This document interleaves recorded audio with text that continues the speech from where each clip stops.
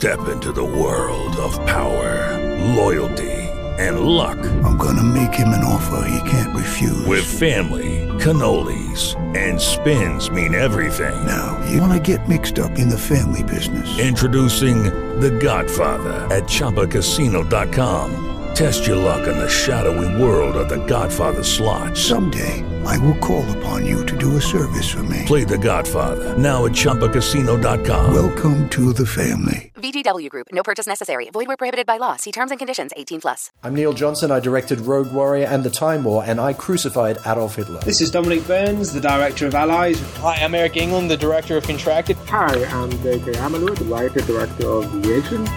Hi, this is David L.G. Hughes, writer-director of the film Hallboil Suites. This is Anthony Alex from the Angry Mailman podcast. Hello, Stuart. Just a quick hello from Sarah Douglas. Hi, everybody. This is Mo Ali, the director of Montana. Hey, guys, this is Ace Marrero from the movie Madison County. From Page to Screen movie cast.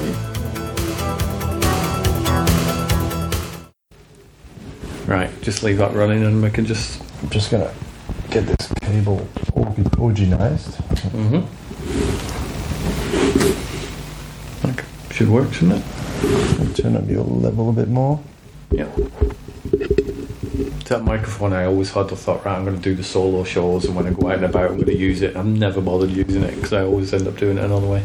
Yeah. What'd you pay for it? 25 quid. Oh, I paid 1,000 for mine. Yeah, it doesn't surprise me. US, I think on pounds. Yeah, it's probably £1,000. Yeah.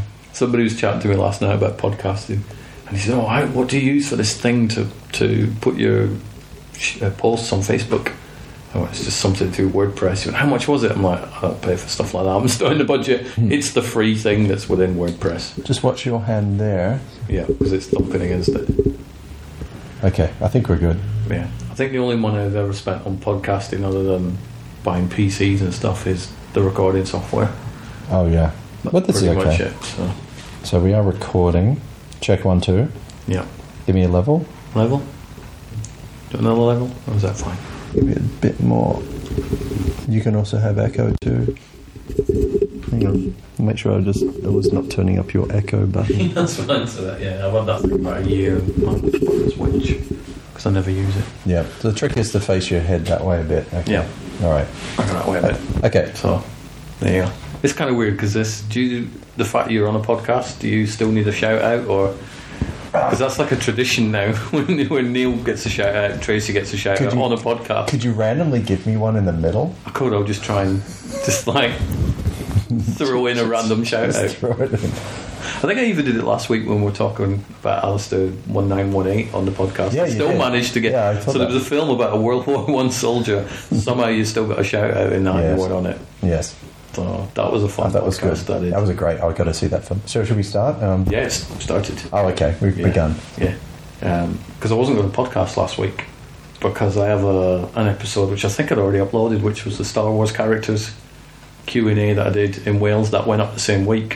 I think that went up on the Thursday, and then I got a message from Guy, who was the main star in Alistair 1918, and he went, "Oh, we're still podcasting on the 27th." I'm like, "Oh, I guess so." Wow. Kind of forgotten we're going to do that, but yes, we're still podcasting. So I recorded that and then uploaded that one. So there was like 2 in a week. See, I found that Star Wars episode, the character ones, very interesting. Yeah, because if I'm a guy sniffing around, I see the Star Wars characters, I'd probably listen to that one first. So I would say over the years you'll see that one become a little more popular. And that was fun. It was weird because I get this real surreal thing. Even when I hear some of the stories you tell me, and I'm like, that's really bizarre. Or we've just been looking at the Wall of Fame. Yes. And there's a Christmas card from Sarah Douglas. And I'm like, if I could go back in time and tell the 10-year-old me, by the way, at some point in the future, the villain in Superman, you could send you a Christmas card. They'd be like, get out of it. No way. So do you ever get that surreal thing? If you went back to young Neil Johnson and said, here's some of the people you'll meet, here's some of the things you'll do, do you think you'd have believed yourself at that time, or would you be like, holy shit, no way? Probably would have believed it. Really? Oh, hang on. We just lost some audio there. So sorry. Because we're recording this live. Okay. All right. Sorry. I bumped the cable. Yeah. So if I went back in time and spoke to myself, I think I probably would have gone, yeah. And the reason I say that is I was born with a sense of, and actually that's the young ego crap that you're born with. Oh, I'm going to be a millionaire. I'm going to have this and that and everything else one day, and one day I'll be on the doing this and that, because you all dream about stuff. At least I did. So it doesn't surprise me much when I end up working with someone famous. It's funny. I learned a very good lesson about that in my younger days. I was a camera assistant in Brisbane, Australia, and there was these horrible television commercials on TV. These really low end, bad TV ads, and I was at this talking to this director. His name was Andrew. He's a nice guy, actually.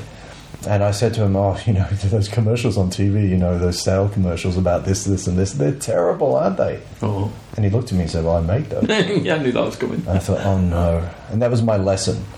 It's like, here's the thing. 3 years later... You were doing them. I not only did I do them, I won an award for them. Nice. Brilliant. So, my first award, for best low budget or best sale commercial, basically. So, it's you learn very quickly. And again, I was seeing this famous comedian on television called Cole Elliott. I thought, who's this guy? He's weird. I was British. I didn't relate to Australian people much. And then 5 years later, I was working with him. And he became one of my dearest friends. It's because of what I did, at the age of 16, 17, or I did film school at 17, you just do television, you start to see famous people. It's just how it is. It's you just grow up with it. And I guess I've forgotten how impressed I would be. But see, the one thing when I was a kid was, and I talk about this now because I can, but there was this guy next door to my house he was a little dirty. Let's just say he liked little boys, and he was into me a lot. And this is between the ages of 6 and 10. So I spent my formative years I just moved to Australia from England, and I spent my years trying to avoid this douchebag who was trying to play with me and do dirty things. Incidentally, I've noticed his brother has grown up to be a defender of, a public defender of people who are, sexually harassed. So there must be something in the family there, obviously. But this guy would just, do this stuff. And so I would hide from him all the time. And I because my life was a little bit odd, I didn't really belong in Australia because I was this little British boy, I had... grew up in Doctor Who and Thunderbirds and stuff, so I had to live in a dream world because I didn't really fit in, and I ended up building spaceships and having adventures on spaceships and having this great time, and it's the only thing that made my life bearable, trying to avoid this douchebag. And I still do the same now. I'm still happy when I build my own spaceship, and though it's nicer when other people build it for you. Yeah. That's here's some money. Go build a spaceship. Like, thank you. I'll go build one now. Yeah. But that was it. I was all about having space adventures and traveling through time. The two things I was doing, and I was always building these little. I'd go into the downstairs bathroom and I would put in these flashing lights and put a tape recorder inside and sound effects, and I had the neighbour's kid ready with a dinosaur claw and stuff. So I bring my sister and said, we're going to travel through time, and the lights flashed and weird noises everywhere in stereo, of course. Oh, of course. And all this stuff happened, and we're in another time, be careful, and there's dinosaurs outside, and all of a sudden you hear this, and this claw would come in and attack people, and my sister freaked out because she thought we really traveled through time. So that was my way of entertaining myself, So. Do you think kids are like that now? Because I used to see it on buses and stuff, and I'm not in houses where I see children playing, but I remember when I was a kid, I'd be out in the backyard, big piles of sand there with Star Wars figures, and that was my Tatooine, or I'd buy a polystyrene packaging, and that would be my Hoth base, and I'd be playing with figures. Do you think kids do that now, or is it all touch screens everywhere, I think, now? Well, it seems to be. You still see toys in the shops, though. You do? It's just more interactive toys now. I mean, I went into this... we're in England at the moment, and I went into this store in Morley called Blue Harvest, which is a Star Wars toy store. Yeah, good name. It's not nice that they just have one around the corner from where I live. And I walked in there, and there was this gigantic Millennium Falcon toy. And it's the Legends Millennium Falcon toy, and you push buttons, and it's lines from the films. And this thing is huge, and it's better than the one I ever had as a kid. And I look at this, and I thought, my God, if I had that as a kid. So, and it's just fully interactive. It's fully interactive. It's got all the sound effects and lights up. So, you know, I think, obviously, you know, they're selling. Yeah. Kids are buying them. Adults are buying them too. So, I think kids are still, you know, some of them are still being physical. And I don't know what that's going to mean in the future. But, you know, there's something nice about touching a real prop. Yeah. And being on a real set. You know, it's something real about that and something tangible. And you can tell... And this is the thing. I mean, I'll jump ahead a bit. I did a film in 2012, region 2013, called Starship Rising and Starship Apocalypse. Yeah, they're over there on DVD. I see them. They were out now. I don't even have copies. But I made these films, and you know, it really gets slammed a lot in the press. And I mean, that's fine. You know, people want to talk crap about me. That's okay. But I mean... you know, if you step back to what was happening in my life, you know, I'd done a couple of films, and I did a film called Humanity's End, which is this big Star Wars-y type thing, and people loved, and I wanted to get back to science fiction, and of course we had to up the budget and up the production level dramatically, and there's no way I could do it on a budget. And then, you know, I had a lot of really bad things happen. My best friend passed away, and he was producing the film with me, Phil Bertham, and he died. And then my visa got revoked in the US, and they actually were about to shoot the film, well, you know, 3 months away, and I got kicked out of the country. And I had a warehouse, big giant warehouse set up, and, you know, this and that and everything else. And I mean, it cost me a ton of money to get back in the country, and months of, you know, effort. Next minute, oh, we've got to shoot the film. So the set had been sitting half built for like 3 months. And I was planning to have a second set on top and all this stuff. And it was going to be all physical, and there's no way I could do the film. There was absolutely no way I could pull it off in the time period because, you know, money was running out and everything's running out. So I had to find a solution. And we shot pretty much most of the film on green screen, you know. And I was so scared of being arrested because I'd actually been thrown in jail for a couple of days in the Twin Towers in Los Angeles. Yeah. Because they didn't like my visa and they didn't know what to do with me. Just lock you up, that's it. Well, yeah, but it was great. I got a free flight back to England. All right, okay. You know, which is good. But they said, come back on this visa. You're not charged, but we can throw you in prison anyway for a few days. It's horrible. So I'd rather you didn't. Rather than throw me in jail. Yeah, but they were so confused about me that they didn't know what to do with me. You know, this is the problem. So that sort of happened, and I was just terrified. I wanted to shoot on location. You know, America's interesting and weird. They like to put people in jail there, and it's a police state. And you know, I mean, look at the figures on this. It's a great country, but they're really into putting people in jail, and more people in jail per head of population in the US than anywhere else in the world. So you know, those are the facts. And the places I wanted to shoot were close to the border, and of course there's Border Patrol people all the time, and there's a checkpoint and everything. And I'd been picked up at a checkpoint once before, and because, you know, they sat, this is back in 2005 or 6, they sat me and my girlfriend at the time down for an hour, 2 hours, and just grilled us, like interrogated us. And it was so weird, and it came down to the fact that they thought she was really good looking and they wanted to hang out with her. Why didn't you just say that? I know. It'd be so much easier. They were asking so many questions, and I mean, it was weird. You know, you're just driving along, next minute you're interrogated, and you know, put her off ever returning to the US ever again. But it was one of those things because she was Swiss and she had an Australian passport, and it was confusing. So you know, we dealt with all this stuff, and I was like, my God, if I go out shooting right now, I'm going to get arrested and deported for sure. And I couldn't go on location. I really felt trapped. So we ended up shooting the whole film on green screen, which, in 4K resolution and finishing in 4K, which is a feat in itself. And it was really hard to do. And I mean, couple that with, a massive cast of actors and, some of which weren't the best actors and some were good actors and some were, there's all sorts of dramas going on. And this wonderful actress in the film was, I won't name her, but she's a really good actress, but she's really sick. And she was, really badly sick. And she was there every day and doing a great job. And then there's this other actress who was just, ended up not being a great actress. And she was like, oh, I'm sick. I can't come in today. I have the flu. And, she just wanted attention. I mean, it was so obvious. And I had to sit there and ass lick every day to her.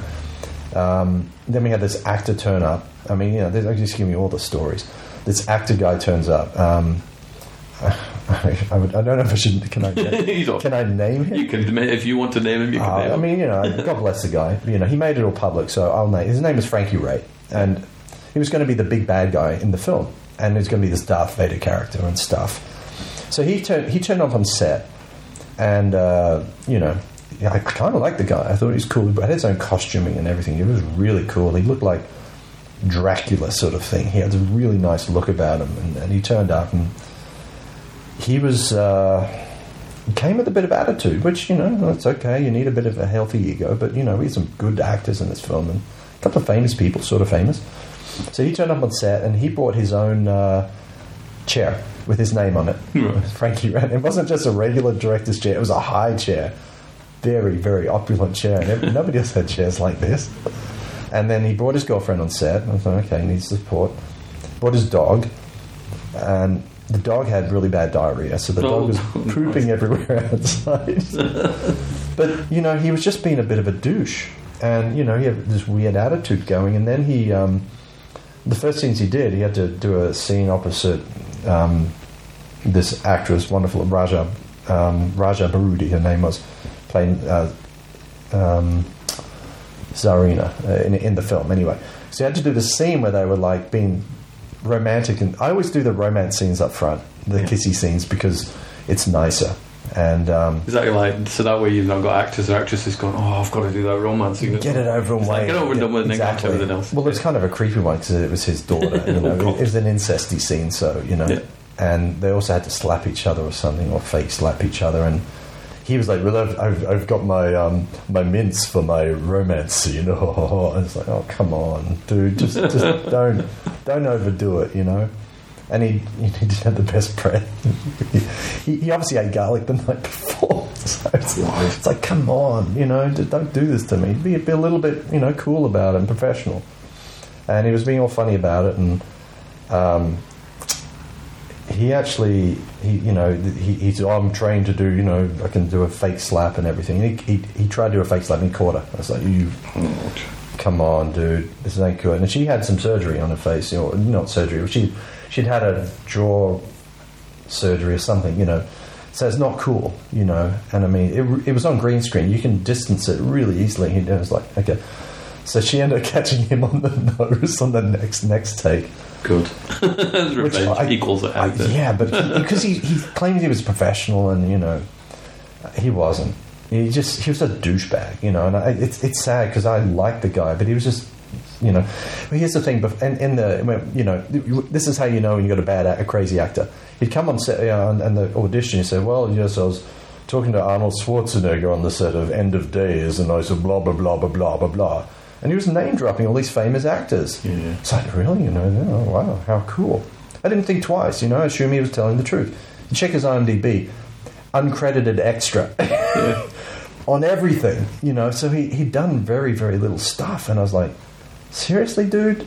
You don't have to pull that with me. Google is your friend. You'll figure it out. You don't have to name drop to people. No. So, it was one thing after another. And then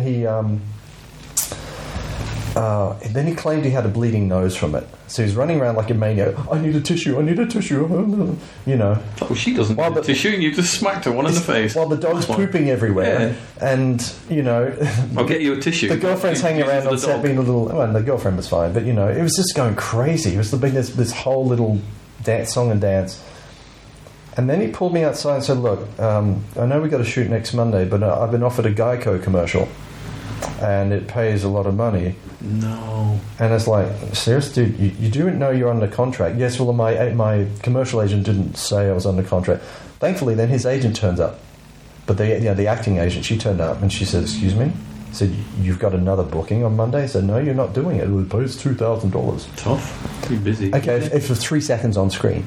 Yeah. And, you know, she was like, she's a lawyer, Cindy. She's a wonderful chick. If she was getting pissed, she said, I'm going to fucking sue him. You know, she was ready to, you know. She was getting angry at this guy, too. It wasn't just me. And, you know, so I just looked around and thought, you know, after this and this and this and this and the fake bleeding nose, because there was no blood. I mean, come on.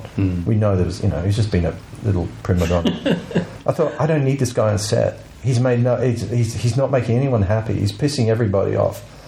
So I just pulled him outside and said, look, dude, I had Michael Martin, who's in the film as well, and he doubles as my security because he's a trained ninja, you know, he really is. Wow. He's 7th Dan something, he's amazing. Taekwondo, 8th Dan, I think he's, you know. Anyway, so I said, look, it's time to leave, you know, I'm sorry, but, you know, you go do the commercial, that's fine, we'll recast the role. You know, it's very polite but very firm, because, you know, this is the rule. Somebody's an idiot, get rid of them really quickly. Yeah.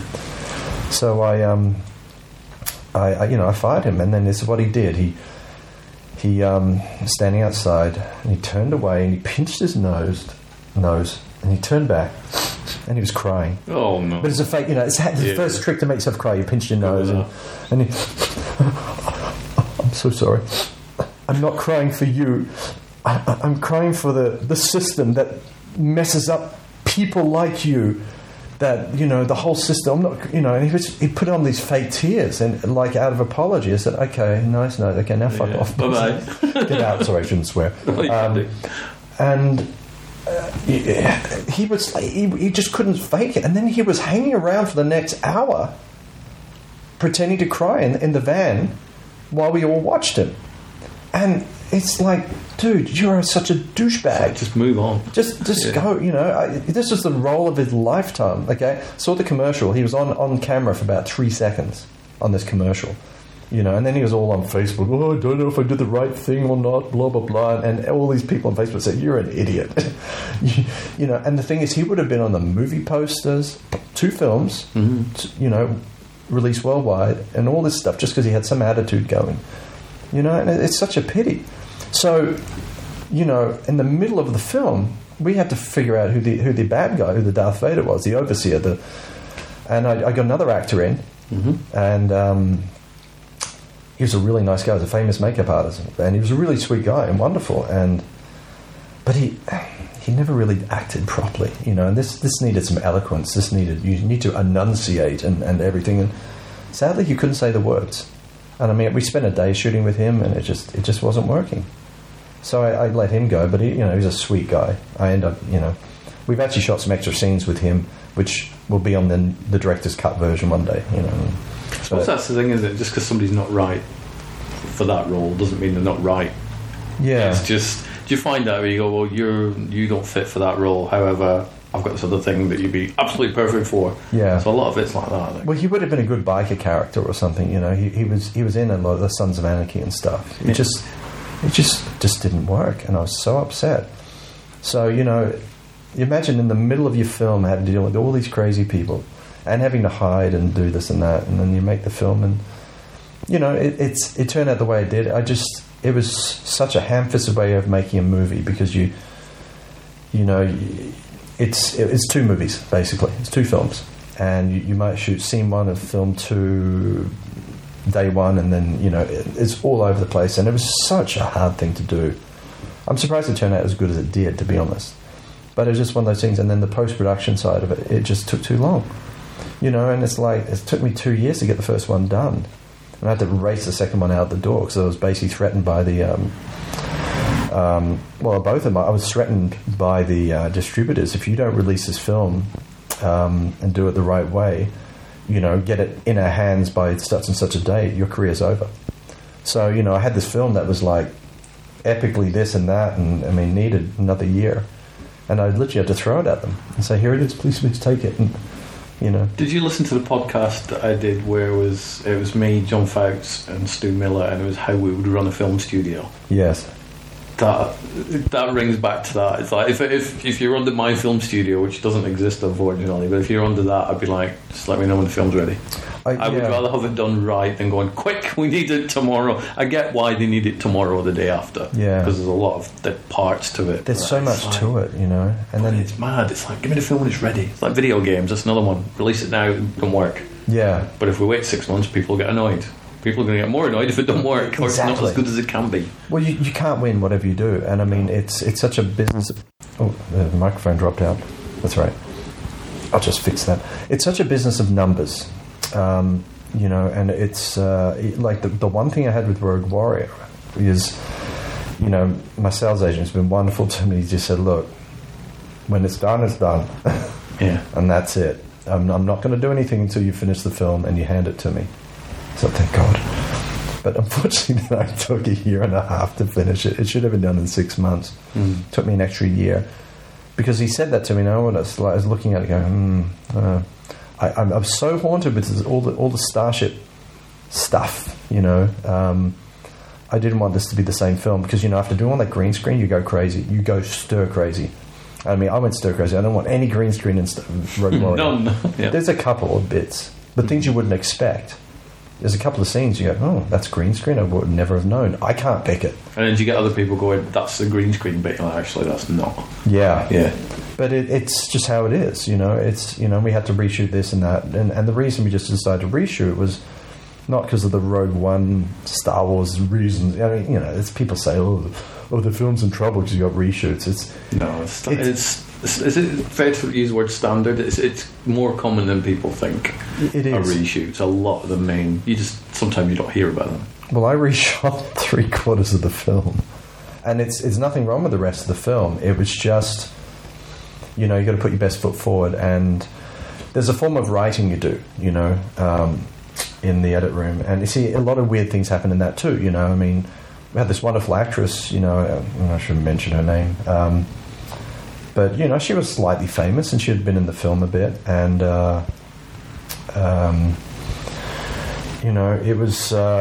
we had to reshoot a scene. And all I needed her was for half a day. She wouldn't respond to any emails or any messages, nothing. No Facebook messages. She became a born-again Christian. And, of course, being associated with anything that's not blessed with the magic of Jesus, unfortunately, is nothing she can be associated with. There's no devil worship in Rogue Warrior. There is a bit. No. There's robot worship. Yeah, but you know, it's not like The Exorcist or anything, is it? I mean, it's you know, it's not a big deal. But you know, your reputation as a human being then, you know, is kind of sullied by this Jesus stuff. So, you know, then that caused all sorts of dramas, and you end up, you know, having to reshoot many scenes because that one little person doesn't want to play with you again.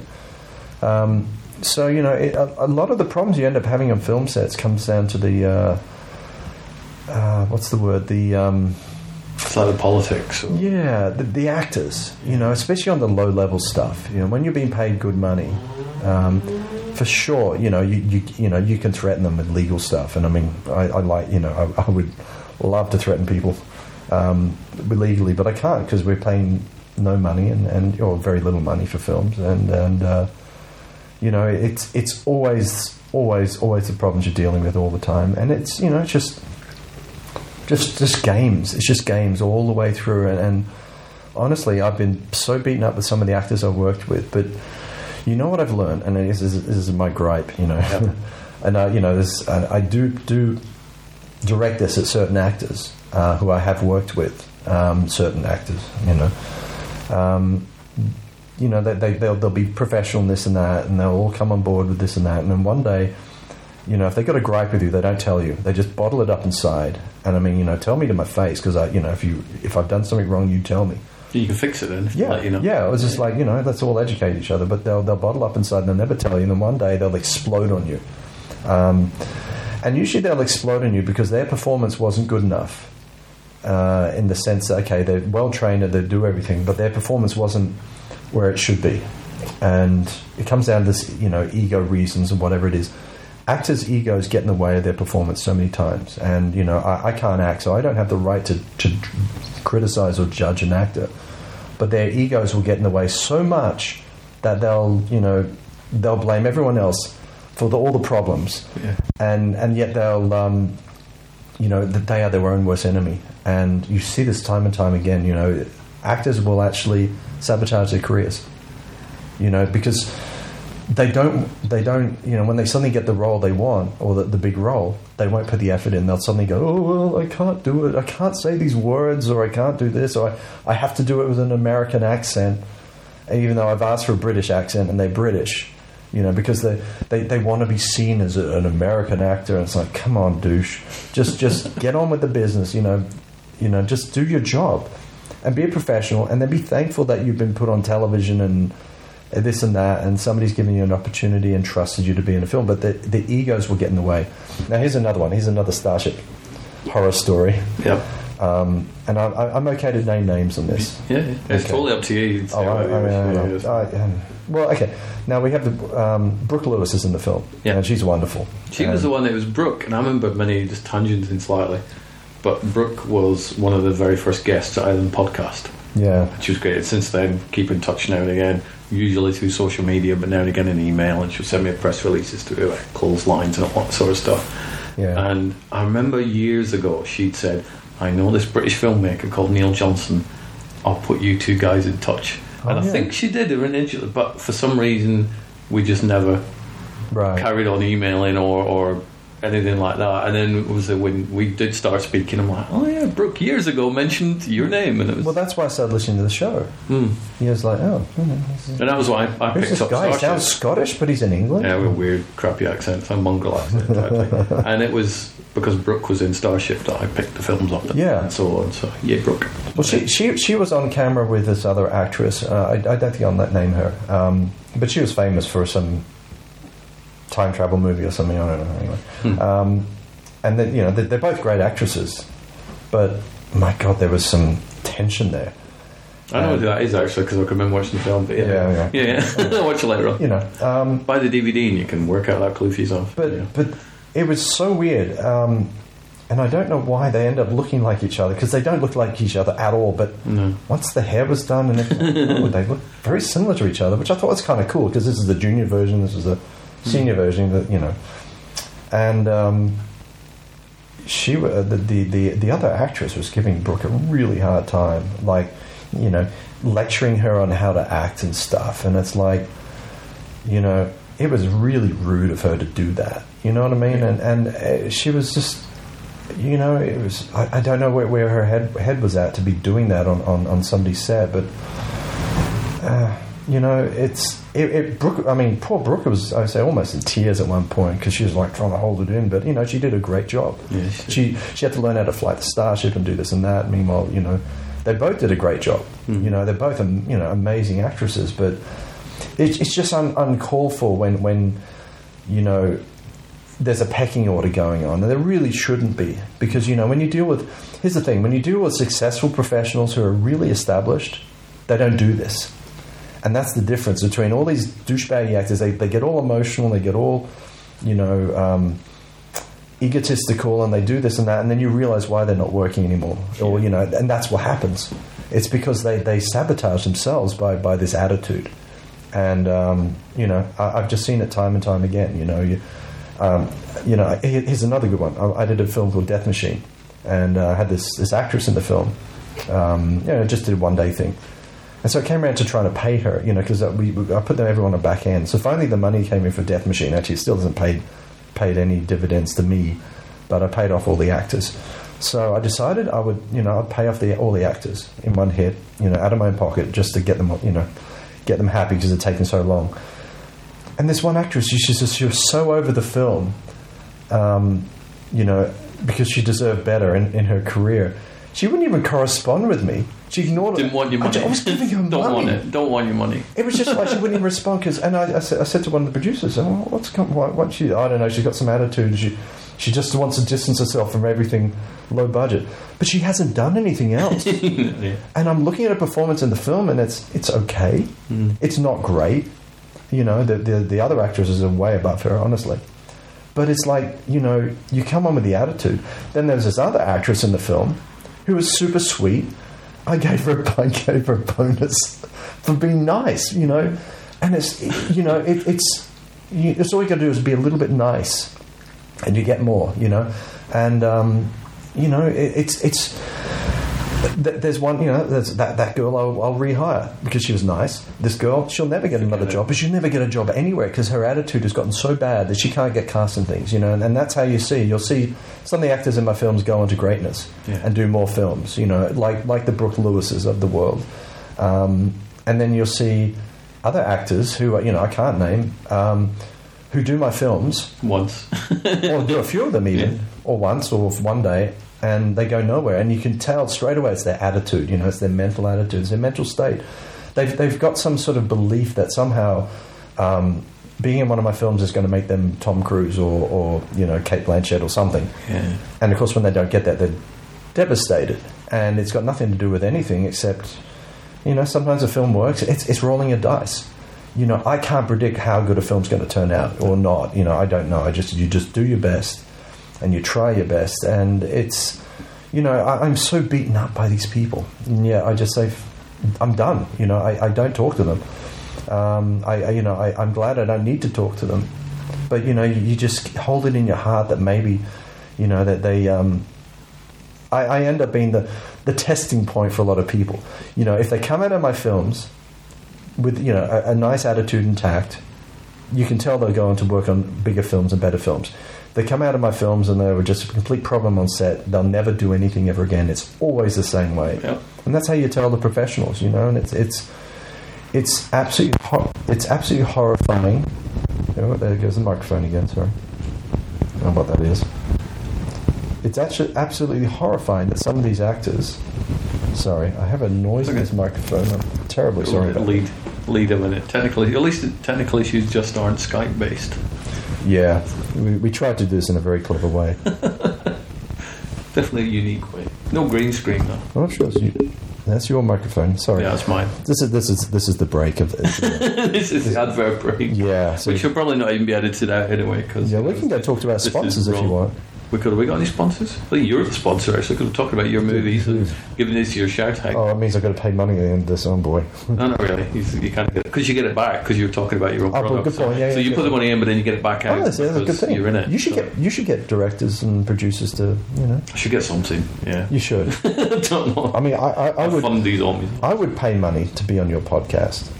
But it's too late. It's too late now. Yeah. I'll get you to sign a DVD after. That'll be the payment. Okay, you can sell it. I'll just won't. I won't personalise it. Well, let's do two, and we can sell one. Yeah, that'll work. You'll make a buck.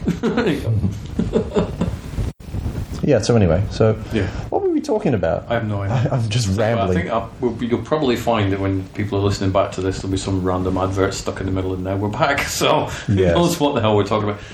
Just actors going on to different things and all attitudes of actors. And you see, I love actors. Yeah. You know, I love working with actors. It's a real pleasure. It's just one of those things that, you know, sometimes you encounter crazy people, and there seems to be a lot of them in Los Angeles. Seems to be a few of them in England too, I guess. Let's guess it's everywhere you go. Yeah, there's a lot of crazy people. I think I've only encountered maybe 4 or 5 crazy actor / filmmakers in the UK, which is not bad because I encountered a lot of them. How crazy were they? Crazy, there was a producer who was friends with 2 filmmakers whose films I was a fan of, and he fell out with them.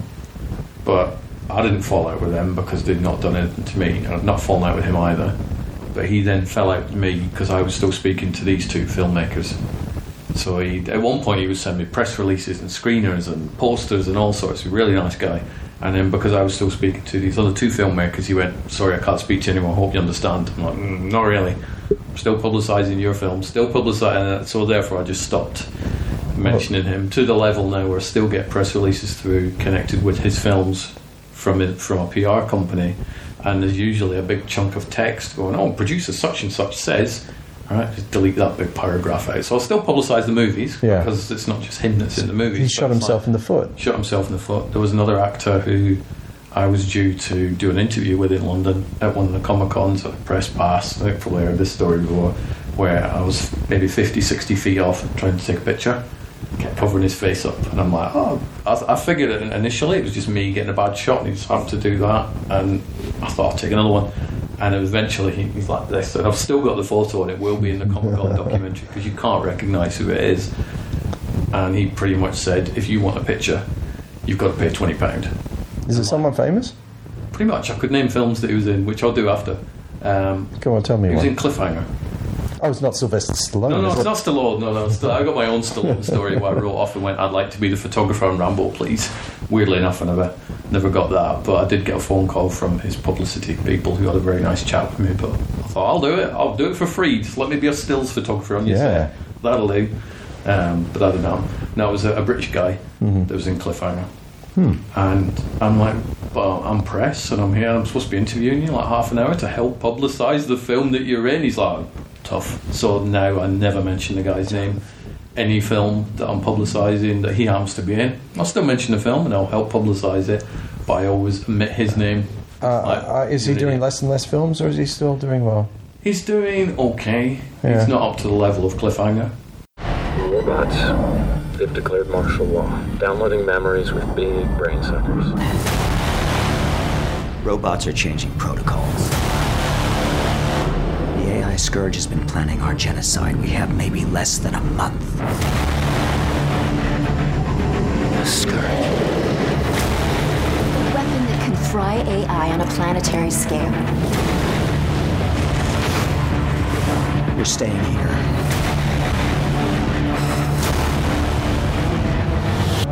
A clever girl would steal one of Ralston's shuttles.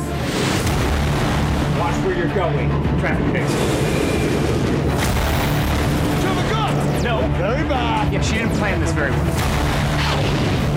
You two fly back. I have a weapon to find.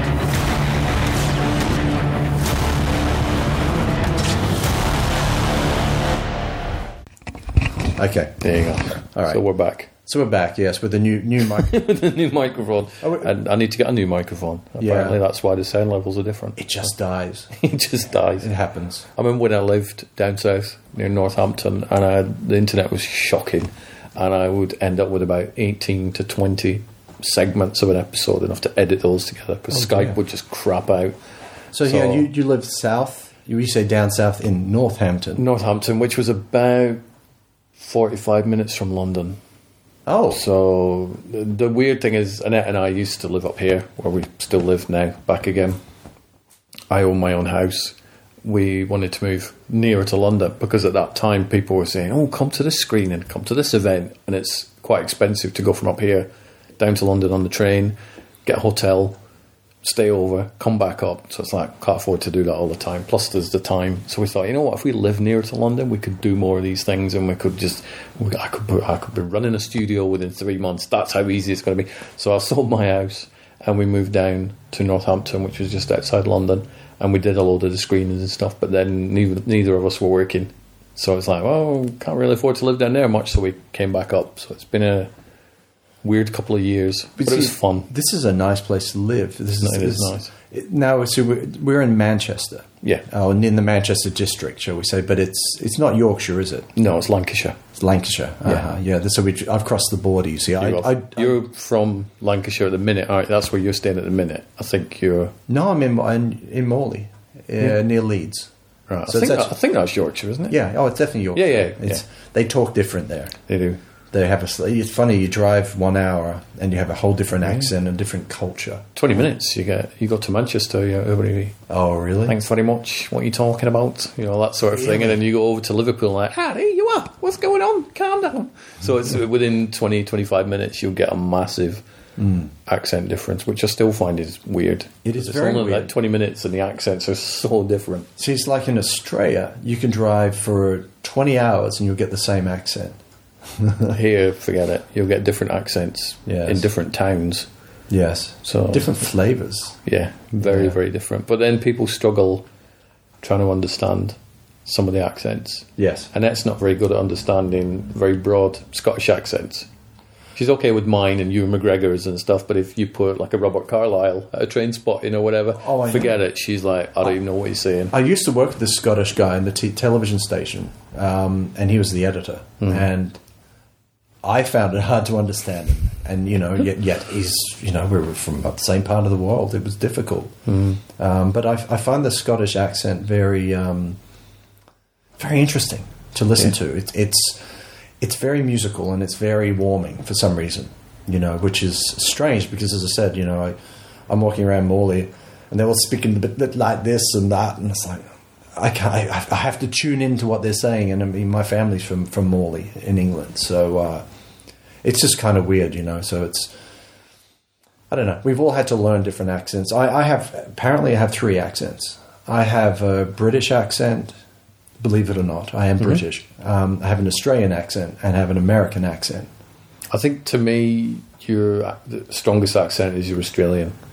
G'day, how you going? Exactly. But you see, I don't speak like this all the time. Because that confused me years ago when Brooke said, "Oh, I know this British filmmaker called Neil, introduced to Perry and stuff," and then we met in San Diego and. It's like, whoa, Australian. So for me, like the British, American, and Australian, not quite sure which country you're from. You lived in them all. So I don't know where I belong. Nowhere. That Incredible Hulk just walking with the backpack. David Banner walking.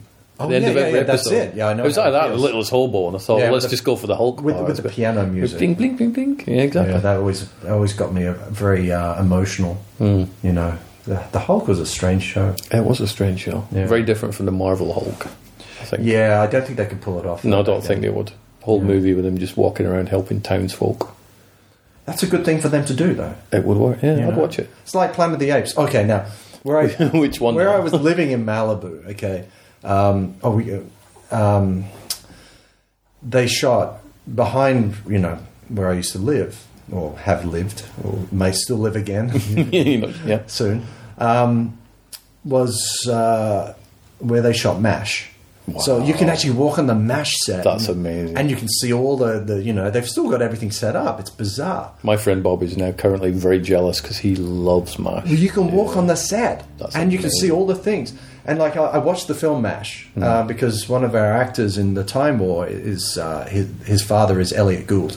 Nice. And so I wanted to watch Elliot Gould in action, So I was watching the film, and it's like, oh, hang on, hey, that's the mountain behind my house. The whole film, the whole of MASH is pretty much shot. I mean, pretty much, or the series, it's all shot within 10 minutes of where I used to live, and also Planet of the Apes.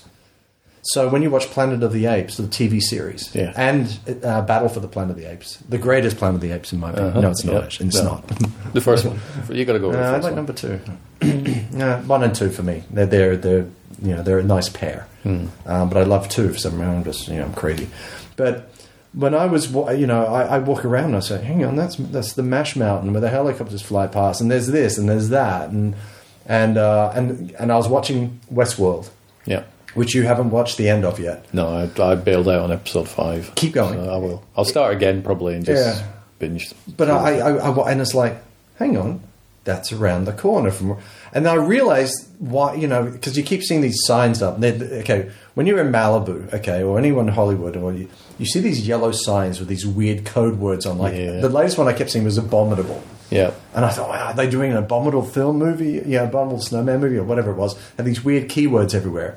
And that's so the crew know where to go and to park. And I kept seeing these signs for stuff about a year ago, or 6 months ago. So I figured something serious is going down. They're doing a cowboy type thing because it's all around the movie ranch stuff and everything, and it's all around those places that looks like, cowboy stuff.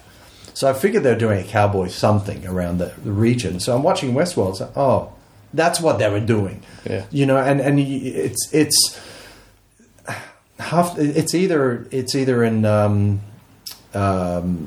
What's the rocks in Star Trek? Those famous rocks. Yeah. Utah somewhere, isn't it? No. It's Thingy Valley, Monument Valley. No. Well, failing miserable in American geography. Yeah, but anyway, no, they're filming it sometimes in Utah, and then they cut to California, and it looks completely different, and you can kind of tell. And then they cut to Blue Cloud Movie Ranch, which we shot Alien Armageddon on as well. So I'm recognizing all these locations that I've shot in that they're using in Westworld, and it's kind of like do you look at it and go, "Yeah, I was there first"? Haha.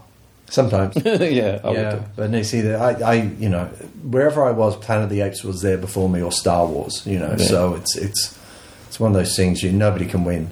No, but it's just kind of weird, when you see the locations, and it's.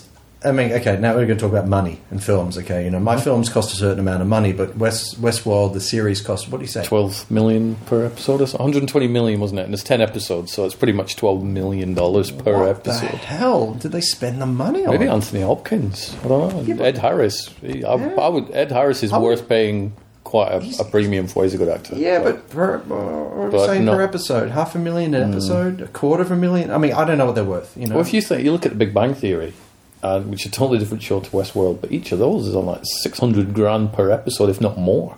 Yeah. So you think Westworld, Hopkins, and Ed Harris must be on a reasonable amount. Yeah, there must be. So that's a chunk of it.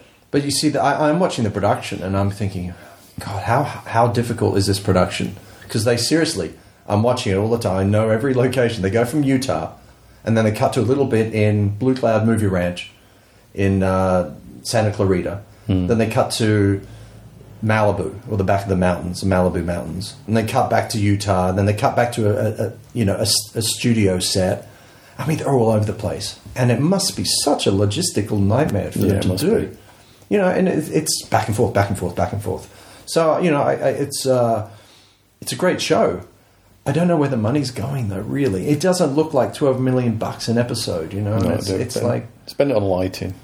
Yeah, there's a lot of lighting. There's a lot of lighting. Yeah. So the lighting guy is probably on quite a lot of money. Yeah, but he's quite good. Well, you watch Game of Thrones. I mean, it looks like it's better than most movies made now. Yeah, it is. Oh, low budget. Sorry, it's better than most independent movies. And this is what's killing independent film, TV, television, and it's not a bad thing because it forces you to up your game. I'm always told you've got to have more visual effects in your films. It's constantly I've been told this. And once I rebelled and didn't do so many, and the film didn't sell as well. However, it was one of my most popular, more liked films. But that's the problem. You want to make some money. You've got to put all these massive visual effects in the movies and stuff. And it's a horrible thing to be forced to do. It's not like. I understand, people do the big budget films and, the studios were coming, the studio heads were coming down upon us and all the executives were doing this and that. It's nothing compared to the low budget world where it's like, you'll just get a comment, you need to have more visual effects, more explosions. That's it.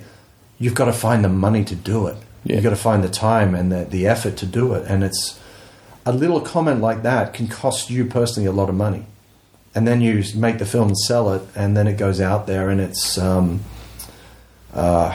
it's people talk about, the visual effects are terrible. Well, that's what annoys me.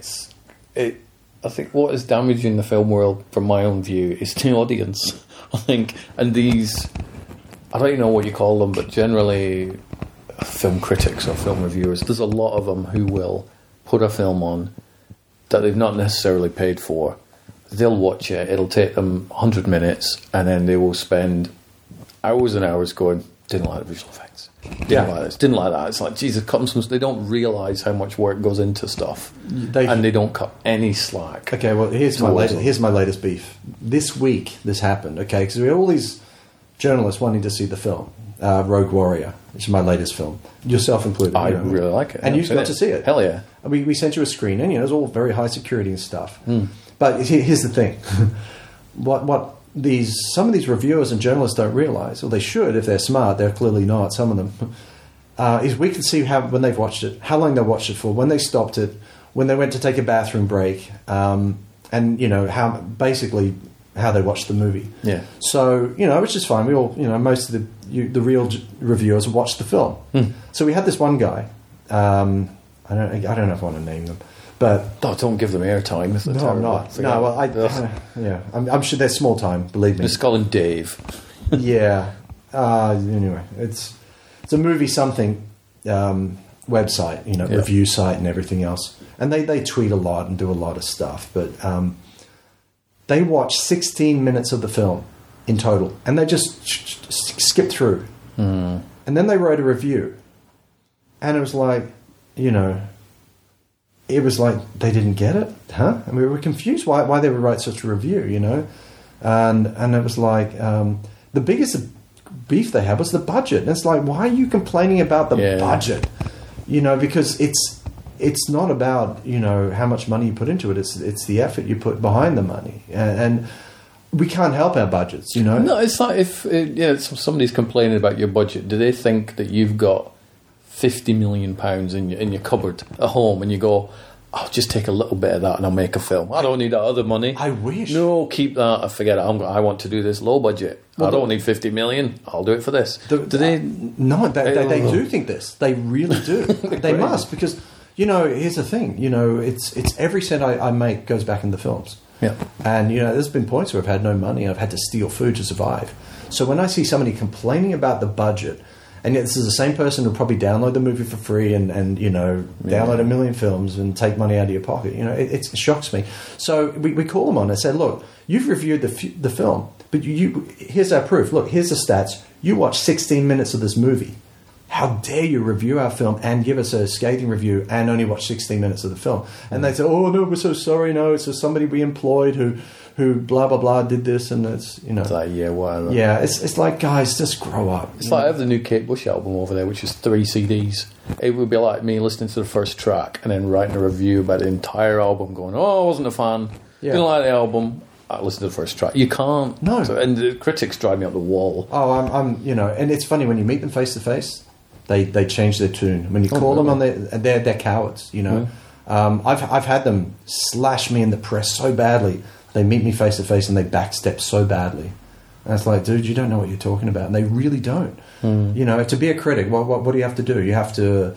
Is there a course?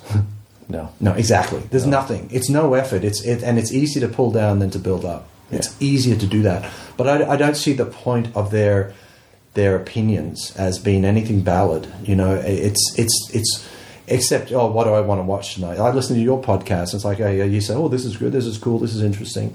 And if it's good, you talk about it. If it's not good, you don't talk about it. Yeah, that's because I've had people accuse me. They say, you just like everything. I'm like, no, I don't like everything. But if I don't like it, I don't talk about it. Exactly. I'll never say I liked a film if I didn't. Yeah. But I won't go, I'm going to spend an hour of my life and an hour of your life because you're listening, just telling you how I didn't like this film. Just because I didn't like it doesn't mean that you won't like it. So exactly. What's the point in me spending an hour talking about stuff that I didn't enjoy? Yeah. Well, critics infuriate me. Yeah. And I mean, it's as I said, when you meet them face to face, they back down and it's like, well, okay, guys, I don't need your opinions. I don't need you to tell me how to make the film or anything else because, as I said, in the case of Starship, as we were saying, not that it's an excuse, but I was under so much duress and I was forced to release the film quicker than I needed to. I mean, number 2. I mean, it's funny. I look at an interview I did with Starship Rising. I was so fat. I was really fat. And I was like, what the hell happened? And I've lost the weight since, But I was working 18 to 20 hours a day, 7 days a week, non-stop, with many computers running, just trying to get the thing done, while working with the editor, trying to get stuff done. And I mean, it's so sad to see the criticisms that come through because it's like, once you know the effort and somebody put into it, I get it. If somebody doesn't care, but you can watch the film and say, at least he cared.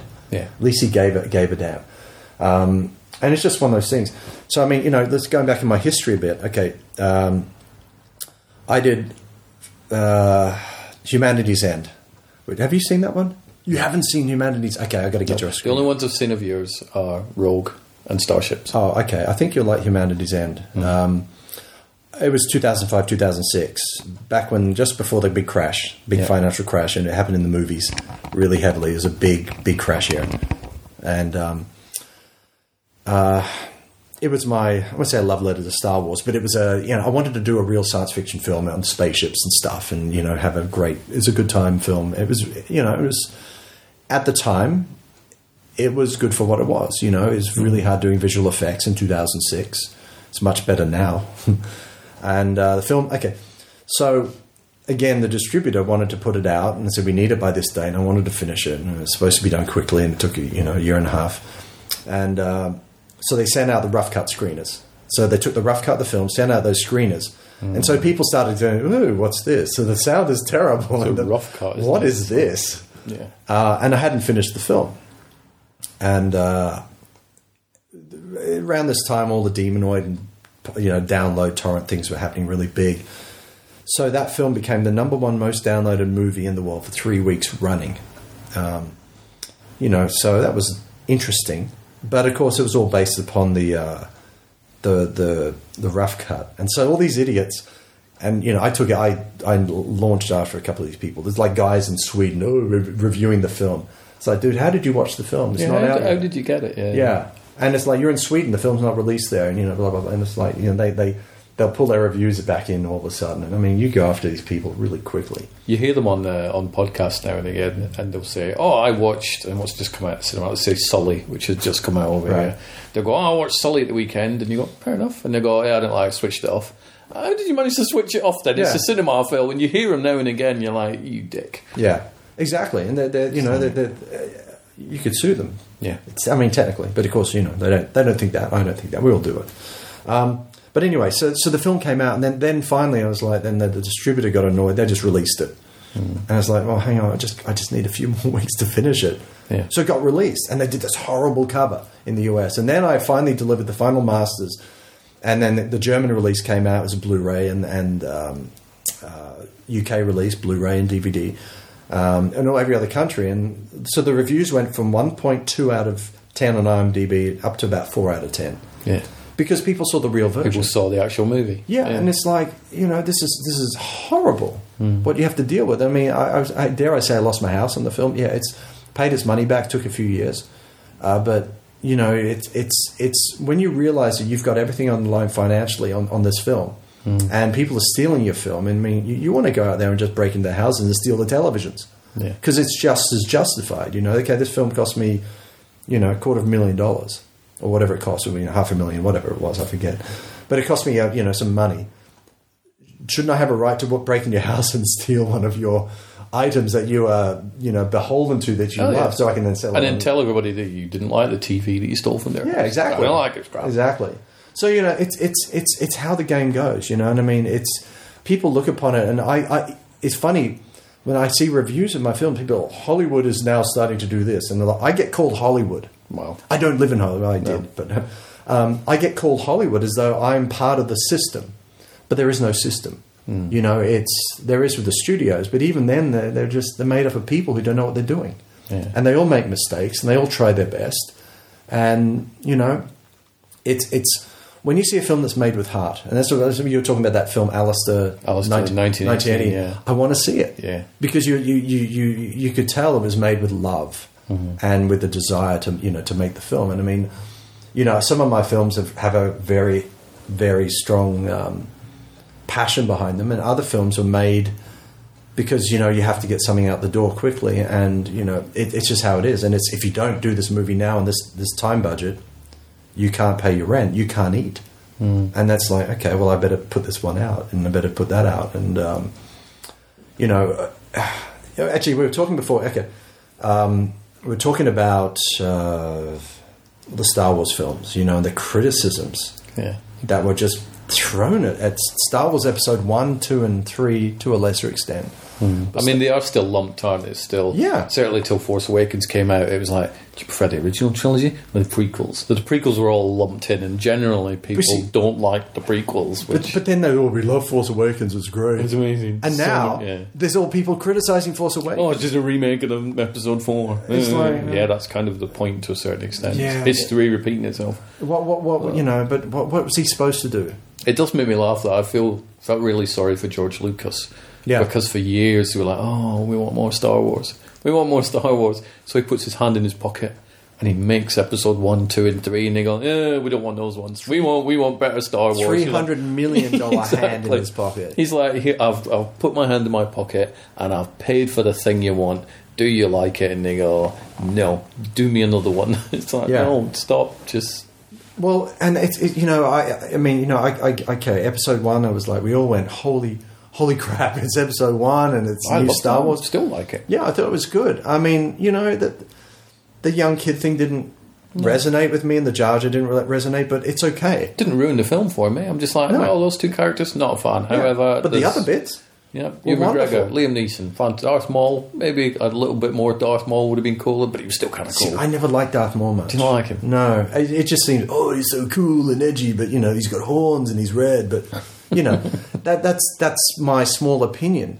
Yet I still like the character, and I love what they do with him in the Clone Wars. And it's great. They keep him going in the Clone. After he's been cut in half, he lived. He did. He's in like a wheelchair or something. He's got robo legs, but it's good that they just gave it developed it in a nice way. But it bemuses me that you've got a whole bunch of young kids growing up right now who actually like the prequels. Yeah, and they're confused why everyone's bashing them. Okay, they're not that good.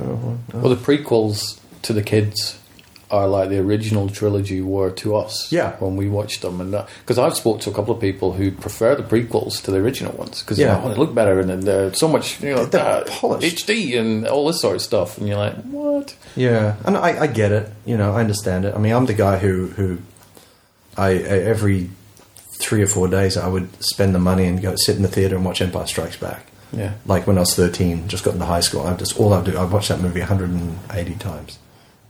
So that's what it does to your brain. I saw The Black Hole like 3 times in cinema because it was kind of like Star Wars. Yeah. So I'd run off to watch that one. So. Have you watched it lately? No, I bet it doesn't hold up very well. No, I mean, I was very fond of it too. Old Bob and that big giant robot Max, thing. Yeah, Maximilian. Yes, Anthony Perkins and all that. Yeah, it's a pretty good cast. But it doesn't really. Oh, it was Psycho in Space, wasn't it? It was Psycho in Space. Ernest Borgnine, and so really good. Oh, I got an Ernest Borgnine story. You got an Ernest Borgnine story. I ran into him. Is he? If you say he's not as nice as he appears to be in screen, I'll be like, really devastated. But he just looks like somebody who you'd want to be your granddad. Well, I was driving around the hills one day, and I was Hollywood Hills, and I was lost really bad. This was before GPS, and I pulled over, and I saw this old guy in the garden, and I said, "Excuse me, sir," and he just looked at me and ran away. So he thought I was a fan or something, and I said, "I'm just lost. I need to know where blah, blah, blah is." And he stopped and turned around. He was very friendly. But it was funny because he just thought I was a crazy fan trying to take photos. Because he's on the Hollywood... Like the tour thing. And I didn't know who he was. I mean, I did after. I was like, that's Ernest Borgnine. Holy crap, it's Ernest Borgnine. Yeah, but he was... Airwolf, wait. Yeah, but, you don't think that you're going to run into Ernest Borgnine. Okay, here's a good story. Okay, this is a true story. And hang on, I've got to think of the guy's name. What's that cooking show you have in the UK? The Bake Off thing. No, the big one. That guy. Gordon Ramsay. Gordon Ramsay. Yeah. Okay. So let's start this. So there was a big landslide on the PCH and in Malibu, which is the main highway. Mm-hmm. And so Tracy Birdsall, the actress in Rogue Warrior, said, "Oh, guess what? It's closed. We should go there and take photos and stuff." I said, "Oh, great. Okay." So we ran up the PCH. And it was closed off. It was very exciting, and there was no one there. So I need a plate shot. So I was taking photos if I ever need them. And we were just fooling around. There was literally walking up the middle of the highway, which you can never do. And it was very exciting. This was on a Sunday, I think it was, and nobody was around. All of a sudden, this guy pulls up on this bicycle. And it's a real fancy bike, and he was all very muscly and stuff. And, okay, he looks fit. And he says, "Oh, hello, yes. I was just wondering if you could take a photo of me." I said, "Sure." He handed me the phone and, on his bike, and we're just chatting about stuff. And he says, I said, "Yeah." He said, "It's a fancy bike. I really like it. I saw something like that on Top Gear the other day. You probably know the show." He said, "Oh, yeah, it's Top Gear. I was on there twice." Okay. Weird comment, but there's a game, whatever. Mm-hmm. And I nearly said, "Yeah, But I didn't want to push it. And I said, "Look, and he was just really friendly and shook my hand and said, "It's very nice to meet you. My name's Gordon Ramsay." I thought, "Oh, what a nice guy. I know that. Did you know that name since Gordon Ramsay? Be like, or were you? Yeah, I sort of knew the name. I'd sort of seen him on some, but it didn't. I didn't recognize him. And then I was like, oh, hang on, that's the guy who does the cooking show. And it's like, but he was such a nice guy. I know he's always angry at people. Yeah, but I think that's his character. He was such a nice guy, and he was so friendly and unassuming and nice. And he posted the photo on Twitter, and I thought, oh, so I started following him. But that's the sort of stuff happens all the time. You know, you run into, as I told you, I can't mention the actor's name, but you just run into people all the time in the supermarket or something. And you know, obviously in Malibu, it's you've got to be a little bit careful because, you know, sometimes there's a lot of recovering alcoholics and, you know, sometimes you shouldn't talk to them and sometimes you can't be an enabler. They might ask you to go buy alcohol for them or something like that. I mean, you can't be seen drinking alcohol in front of them. And, you know, I can tell you a couple of those famous actors, you know what, the one we're talking about, you know, and it's just how it is. So you kind of have to, you know, be very. It's kind of weird. You got to respect people in their native environment. I remember when I mentioned when I lived near London, I'd gone down to this. I'd gone down to this screening in London, and I was sat in the bar restaurant thing, and I was chatting to Dominic Burns, who's a filmmaker friend of mine, and over to the right of me, I saw Noel Clarke, he's mainly a British thing, but he was in Star Trek 2, a small role in that, and he's a big filmmaker, producer, writer, actor over here.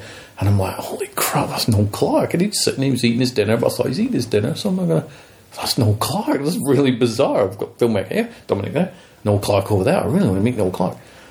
But I'm not going to interrupt him because he's eating his food, and that's just not right. That's the polite thing to do. That's the polite thing. So I finished his meal, and he'd got up and he'd paid his bill, and he was putting his jacket on, he was ready to go, and I just thought, I've got to do it. I've got to go up. So I walked and went, sorry to bother you, Noel. And he'd finished everything. And I'm like, big fan, and I told him who I was because of the Twitter name, and he recognised it because I retweet a lot of his stuff. And I said, sorry to be a pain, any chance of a quick photo? And he went, no problem, really nice guy. And then I met him at Comic-Con earlier on this year, and he remembered who I was again, so we had a good old chat. And you've got to, if you see him see anybody tucking into the food, leave him alone. Yeah. Just don't harass him. Because even though it's really cool, you can see these famous people, they're not at work, are they? They don't want the food going cold.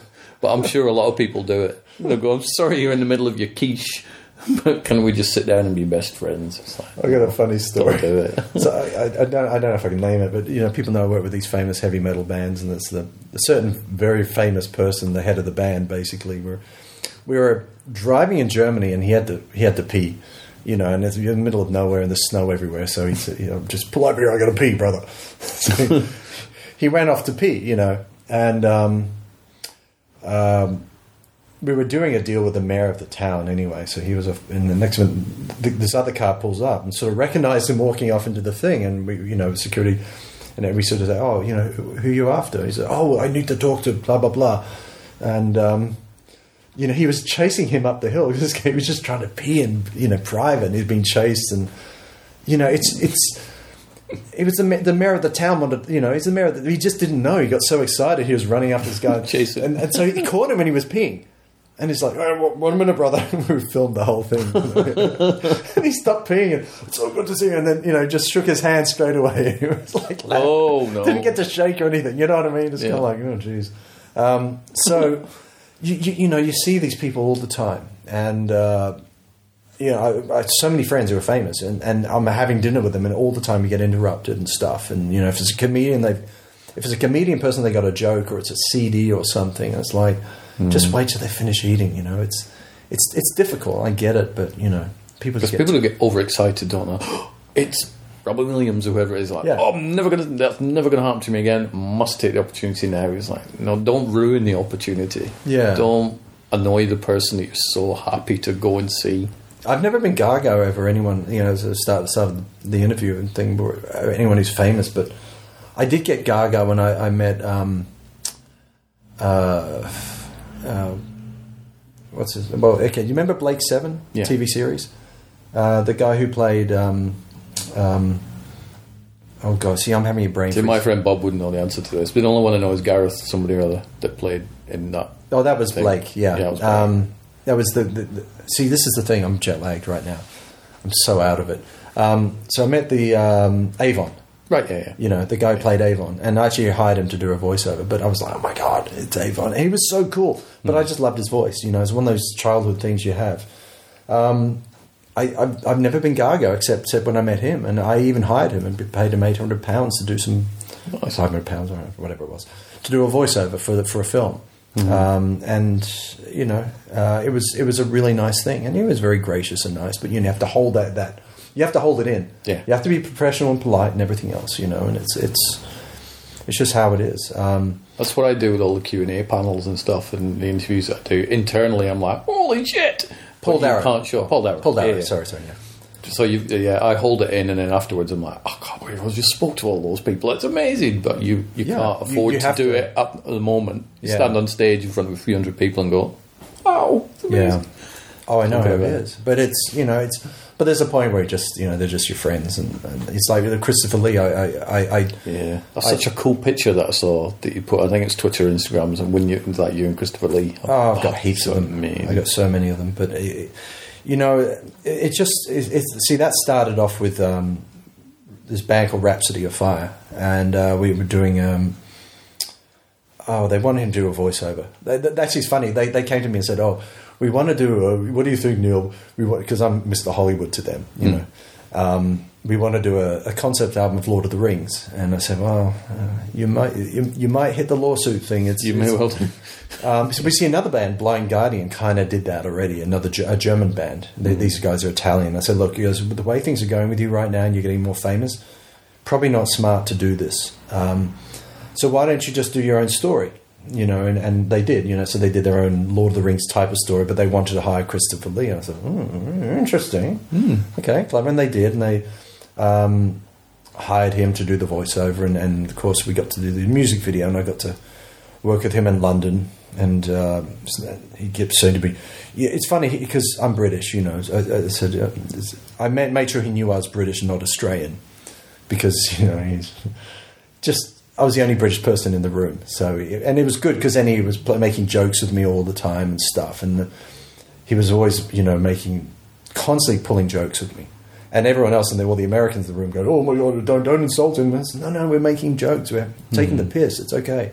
They didn't get the humour. Yeah. And he kept. I said, I did a take with him. He said, "Oh, that was very good. Can we do another one?"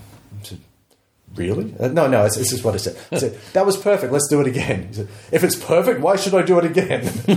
And he's taking the piss. And everybody's like cringing. But Mr. Lee, no, it's okay. I said, "No, don't worry, it's okay. And then he says, "You're just like Peter Jackson. You know, got to do more than one take." Come on, he knows. He's done more movies than anyone else on the planet. He knows the reality. Yeah. But he kept saying, "You're just like Peter Jackson." Because he could see everyone was getting like a bit funny about things. And then he was complimenting me all the time, but over-complimenting me. So, but he ended up being a really nice guy. And he would sit down and we'd just chat for hours on end. And of course, the guys in Rhapsody are Italian, so their English is not very good. So I could hold a conversation with him better than anyone because, you know, we were British. And it was an easy thing. He would just sit and talk for hours and hours and hours. And I mean for hours. And it was wonderful. So we ended up getting, you know, I'd say close, but, you know, friendly. You know, still business relationship and stuff. And then... and we did another thing where he kept saying to me, "You know, I really want to sing. Do you think they'd let me sing on this?" I said, "I don't know." I said, "Can you sing?" And I said, "Can you sing?" Next minute he starts singing this opera. Whoa, la, la, la, la, la. I said, "Yeah, sounds like he can sing." You know. So I said to Rhapsody, "Look, why don't you get him to sing?" Well, somebody said it somewhere, and next minute, "Do you think he'll sing on this next song?" I said, "Yeah, let's do it." So, well, it wasn't my decision, of course, but they did a song called "The Magic of the Wizard's Dream" with Christopher Lee singing, and yeah. See, Mr. Lee, he'd sung a lot, but you still got to correct a bit, you know, because when you're that age, you only got 1 or 2 takes at it, and that's it. So we spent the morning singing, and then we scheduled to do a music video that afternoon, or, you know, from 12 o'clock onwards, we had to do a music video. And they were up there pitch correcting him a bit, you know, just so it's all, and timing him perfectly, because we know he was not used to singing to a click track or anything, so we had to fix everything. So anyway, we had... he was getting a little frail. He couldn't stand up for more than an hour at a time, and this is 2005. And we were standing around and, just making jokes the whole time. But what we'd done, we decided we hired the German radio choir hall, which is in Cologne, Germany, or Köln, as they say in Germany. They say, it's not Cologne, it's Köln. Okay. Okay. Whatever. It's spelled Cologne. Yeah. But it's fine. No, don't disrespect to the Germans. They're good people, but they have no sense of humour. Very sort of blunt, aren't they? Oh, yes. A lot of them do. Yeah, which is fine. I actually like that more in some ways because, you get to the point quickly, But anyway, so we basically hired an orchestra and a choir. 50-piece orchestra and 12-person choir, and in this giant hall. I had a big film crew there, set up lighting, everything else. This is the early days of HD, so it's very expensive cameras everywhere. Everything's set up, and he was waiting. Why is it taking so long? I've recorded it. Why can't we do it? Like, I don't know. And what they were doing is pitch correcting and retiming him, because if you don't get his timing right, then once he comes to sing it in front of with the timings will be out and it'll be a nightmare. So it's like we had the choir and orchestra booked between 12 and 3. So I basically had that time period to shoot the whole music video in. Right. And then so we're waiting and waiting. I'm sitting there having to entertain everybody in German, of course, bad German, and just me and Christopher Lee. We just end up doing jokes the whole time. Yeah, which is fun. But he was sitting down. Did a very on podcast with Christopher Lee. Oh, that's pretty cool. We're just hanging out and doing all that stuff, and he had visitors come in, and nothing was happening. And we're all sitting around. It's like 10 minutes to 3. I said, "Look, can I please have an extent? I know I've got to shoot this music video, and it's I've only got 10 minutes left to do it. Can you send the sound down now?" He said, "Well, it's coming. So they're up mixing the sound while we're waiting to do the video, and then because Mr. Lee is only a certain fee per day, and that's it. He's not cheap. 3 o'clock comes. I said, "Can I have an extension of half an hour, please?" So I can actually shoot a video. Yeah, because we have to pay the orchestra by the hour, And I said, "I'm very sorry," and blah blah blah. And 3:10 it arrives. I said, "Great, let's go!" And we just ran. And I kept asking for it. I begged the record company producers, "Please, can I have a little more time?" 3 hours and 52 minutes after 3, I had to finish. That's it. Wow! Because they had to pack. The choir had to be out of there by 4. So we shot the whole music video between 3:10 and 3:52. The whole thing. And I was yelling and screaming, blah, blah, blah, blah, blah, blah, blah, blah, and we did it. Now that's not like Peter Jackson, is it? No. It'd be about 9 hours. But that's how it was, And the video turned out quite well. But the whole thing, there's a couple of inserts we did, separately. But pretty much the whole thing was. Remember, we had to get a drum shot. We ran out of time for the drum shot, so everyone left. And I said, "I said, don't move." I said, just hit the drums. And we didn't even have playback, so I did a quick drum shot as everyone's leaving, and a couple of piano shots, and that was it. He was just such a nice guy. I've got lots of photos of him and me together, but I decided to try blonde in my hair on the first times, and I was ridiculous. I was overly blonde. So when you go to hairdressing, you say, "Oh, I want blonde highlights," and they're Polish and they don't speak any English. Blonde. That's a bit of blonde. That's not quite what I meant. Yeah. Oh my God. Anyway, so that happened, and we see him again a few times. Then the last time I saw him was in 2010, because we kept seeing him all the time here and there, TV appearances and stuff. And, he always tell me the same stories, but it was nice. And his wife is wonderful. And, he had he had a daughter, and the daughter's husband was his manager at this point, because he had this other manager lady who, I don't know, something bad happened with her financially. So he wasn't doing so good financially. And it's not my business. I don't know what happened. So I really don't know. But anyway, he'd done all these movies and he was, not doing so good, financially. So, he was still doing stuff, obviously. And after us, he did The Hobbit. The week before he did The Hobbit and then came to do us. So Manowar had him do some, voice recordings for their Battle Hymns re-recording album, which was cool. Because originally it was Orson Welles who did the original voice on the Battle Hymns album. Next time, we get Christopher Lee. And I just saw him and thought, oh my God, he's lost so much weight. He was very thin and frail. Let me backtrack a bit. Before this, so after he'd done all the stuff with, Rhapsody and, he decided he liked heavy metal. Yeah. And I swear he was like really into it. He was really into the heavy metal stuff. And he said he was trying to do a deal with, Joey from Manowar and stuff, to do an album, but he just, financially, I don't think it was worth its while. So some other people decided to do a heavy metal album with him, not us. And they did these horribly cheesy videos, which, I dare not criticize, but it looked like they were trying to copy what we had done, with Rhapsody of Fire, so we had Christopher Lee and, and Shot in the Clone Church and this and that and all this stuff. So, it looked like a little pale imitation of what we were doing, but, God bless him. They made the man happy. Exactly. And he spent the last few years of his life recording heavy metal. Yeah, he did, because you hear the stories and it's like, Christopher Lee, and you're like, what? But we started this. But This is how it started, and it was just one of those things. And I mean, he just loved singing. He loved singing, and it was something he'd never done. That's why we kept doing stuff with him. So we saw him in 2009 or 10, I think it was, Abbey Road Studios. And he was thinner. How nice are those studios? I got a tour around there a few years ago, and it's like they've still got the piano in the Beatles room. Yeah, it's amazing. But it's smaller than you think, isn't it? It's a lot smaller. It's like, oh yeah, it's bigger with it. Anyway. Yeah, it's not big. Yeah, but so we were in there recording, and the Pro Tools thing was setting up, and we're setting up preamps and stuff, and I kind of did a deal. I mean, one thing he told me, and I mean, I don't mind saying this because I've been the. Mr. Lee's manager has been a bit of a, his son-in-law, I guess, was kind of been a bit of a dick to me, after the fact of things. Mr. Lee said, "Oh, just don't tell my manager, inverted commas. Just keep this between us.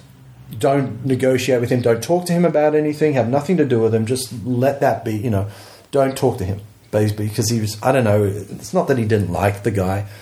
It's just that I think, business-wise, this guy wasn't, he'd never really done managing before. He was, whatever he was a nice guy, but he just wasn't the right person to be dealing with, in this situation. So the deal was I gave Mr. Lee some cash, as organised by, a couple of other people. And we'd give him the cash, and he'd do 20 minutes recording for me. Yeah. Some voiceover stuff, which he did. And he read it and said, "This is more than one film, isn't it?" I said, "I don't know. Maybe." "Oh, maybe." "Oh, it's okay." He just made, and I've got recordings of him doing it. I even filmed it too, by the way. So I've got the Pro Tools session. I've got the video of him recording it. So he did an audio recording for Alien Armageddon, and he did for a recording for The Time War, the time travel film, and he's done something else for me too, just so you know. It's in the can. Yeah. I have it all. And, he was just, he said, "Have you got my money?" I said, "Of course, yeah." And deal done, all private. Now, obviously, that's between him and myself. Yeah, of course it is. Yeah. I had him sign off a piece of paper, the standard thing that we always have. Mm-hmm. Anyway, so he started... His health was deteriorating more and more, and then he passed away soon after that. So anyway, I'm sitting on these audio recordings. So anyway, Alien Armageddon, which the film that followed Alien Humanity's End. Alien Armageddon comes out, and we said the voiceover by Christopher Lee, and I get an email from his manager saying, while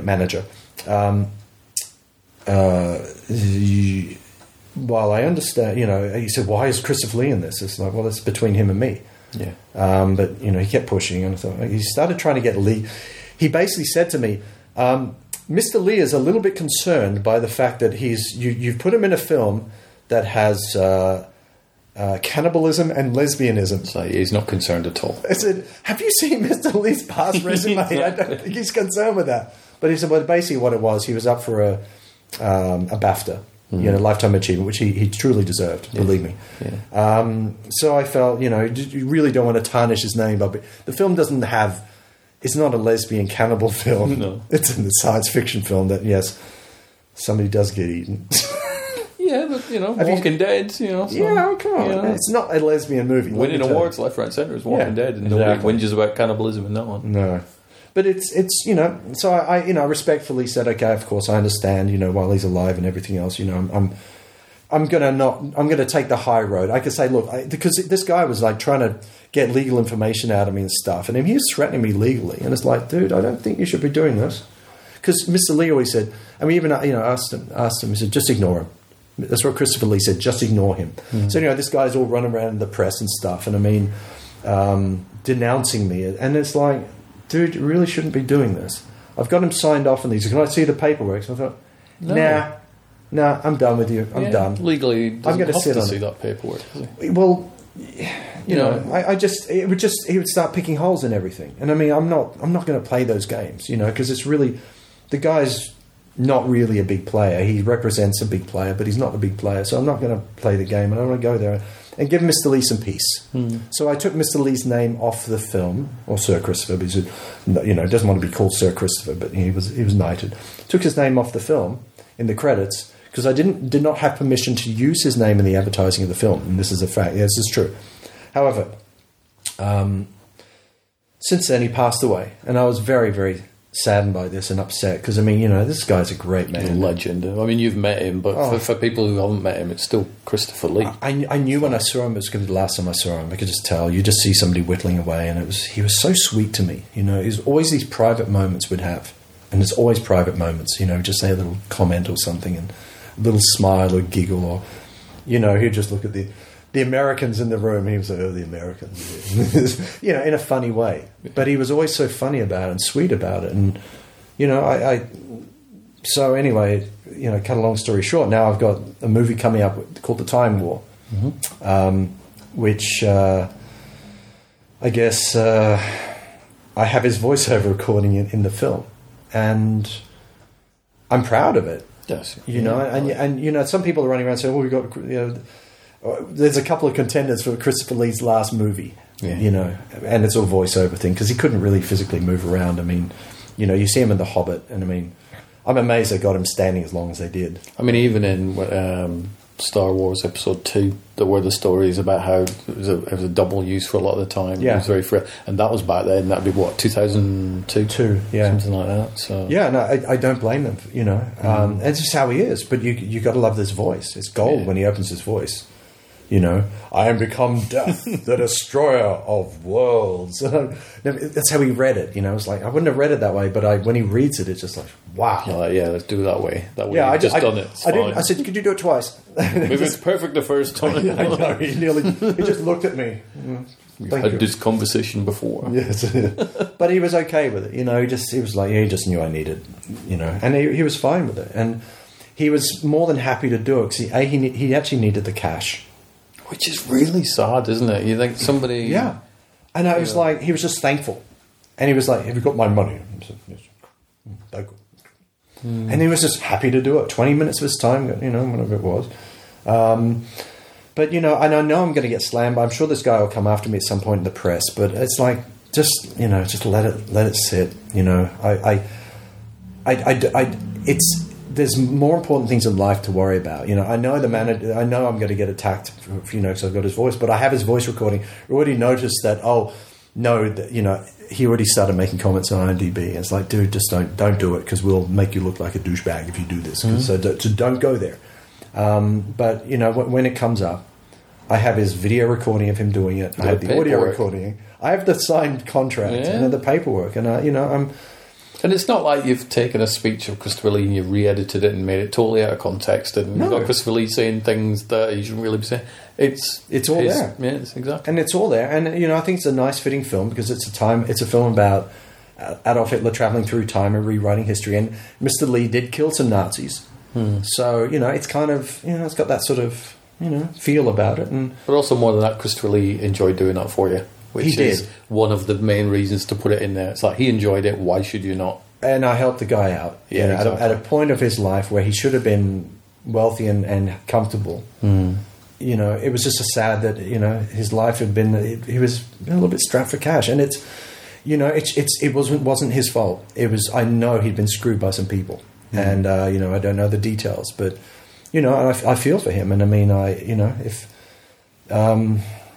you can't have such a great career and then have people around you mess you up. You've got to show respect for people.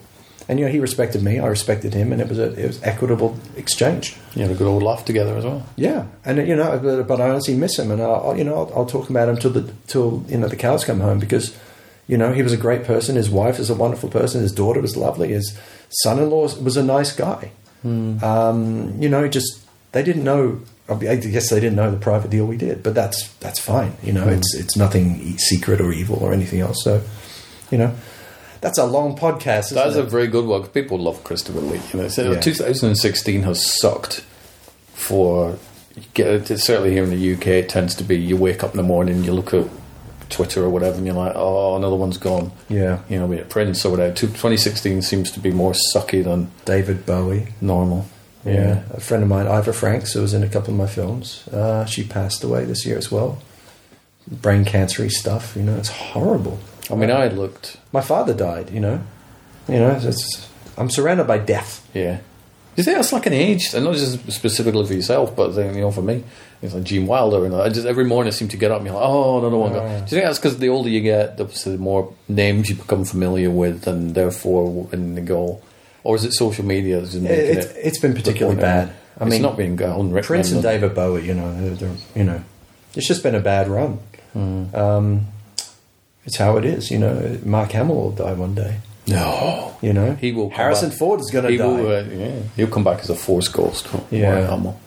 So that's the thing, and that's, it's trying to keep their memory alive. In some sense. And I mean, if I die, I just hope that my daughter could take my films and do something with them. In 100 years, I might be lauded as someone reasonable, rather than an apparent joke, which apparently I am, but it's okay. I got compared to Uwe Boll. Really? Yeah. See, people do slag off Uwe Boll though, and they go, "Oh, his films are terrible."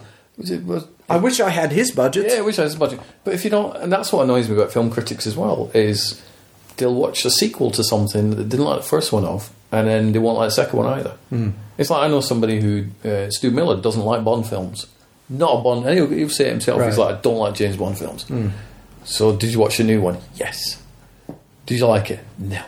Why did you watch it then? Well, I have to. You don't have to watch any film. You don't, and the critics don't have to watch any film, but they seem to enjoy watching things and slagging them off. But I like your policy about if you don't like it, don't talk about it. Yeah. And that's like the Oscar Wilde quote. The only thing worse than being talked about is not being talked about. Yeah. So if somebody asked me, I'm trying to think of a film I didn't like. Well, Rocky and Bullwinkle. I was not a fan of that. Robert De Niro's not his best hour. But if somebody said, "Do you like that film?" I'll go, "No, didn't like it." I won't go, right, welcome to the special episode about Rocky and Bullwinkle. I'm going to talk for an hour about why I didn't like it. Yeah. It's because there's so many, I think even more so, I think there are too many films to a certain level. I think people have got too much access to too many films. Because when you think, I want to watch something, where do you start? I know. Netflix, Amazon, DVDs, or whatever. Yeah. Oh my God. I got rid of a lot of my DVDs, not the British ones, which I will keep, but a lot of the Hollywood ones. I had probably that many, which is about like 300 or so of regular ones, but I was never watching them. Yeah. So I got rid of them, passed them on to people and stuff, because I want to be watching the TV one day and go, oh, The Bourne Identity, I haven't seen that for 4 years, and I'll watch it and I'll enjoy it, rather than have it sat on a shelf upstairs. Yeah. I've still kept the core films that I like. Right. Your tour over there. And like Scarface and E.T. and all that sort of stuff, but there's too many films to watch nowadays, I think. I find myself, I hate to say this, I keep watching Force Awakens over and over again, and Interstellar. I've not seen that yet. No, I haven't. I've got it over there. Dude, it's over there. You've got it. It's over there. And it's just me. Maybe it's me because I'm a science fiction idiot. I'm a nut for these things, but it's like a religion. I get all high watching the film. The first time, this is good. The second time, it's like, wow. And it's funny, even Prometheus, I get a bit funny when I watch it. Prometheus. I love it. People bash that film. Yeah, of course they do. Prometheus, whoa. They bashed Alien when it came out. That's true. And they bashed Blade Runner. Yeah. That didn't do so good. No, it didn't. So I mean... Now look at it. Yeah, it's a classic. Well, I never was a big fan of Blade Runner as much as everyone else is. I like the film, but Interstellar I have to keep watching. And it's like any Stanley Kubrick film I've just got to watch at least once a year. Yeah. And maybe it's a religious thing, for me, or it's an homage or something. but it's. And I meet people who've worked with Stanley Kubrick. It's like, oh boy, it's so exciting for me when you just, they're one step away from my favourite director. I've been outside the Stanley Kubrick building on Pinewood. That's probably, oh wow, I think the closest connection I've got to Stanley Kubrick. So yeah, that's pretty much a big white building. Nothing special, but it's just the Stanley Kubrick building. But that'd be cool. First time I saw Eyes Wide Shut, I hated it. Really? Saw it in the States in the cinema, and I'm like, because there was a big myth of secrecy about it. Nobody knows what it's about. And I watched it, and I'm like, that is the most boring thing I've ever seen. And then I watched it a couple of years after. I'm like, this film's amazing. It's really good. It's really clever. It's really keep watching it, and it's all coming true. Yeah, it's like all these secret societies. Yeah, he was saying a major statement. He's saying this is real. This is exactly how it is, and he's right. Those things start coming out. It's like, interesting. So it's there's something in that. And it was such a slice on humanity.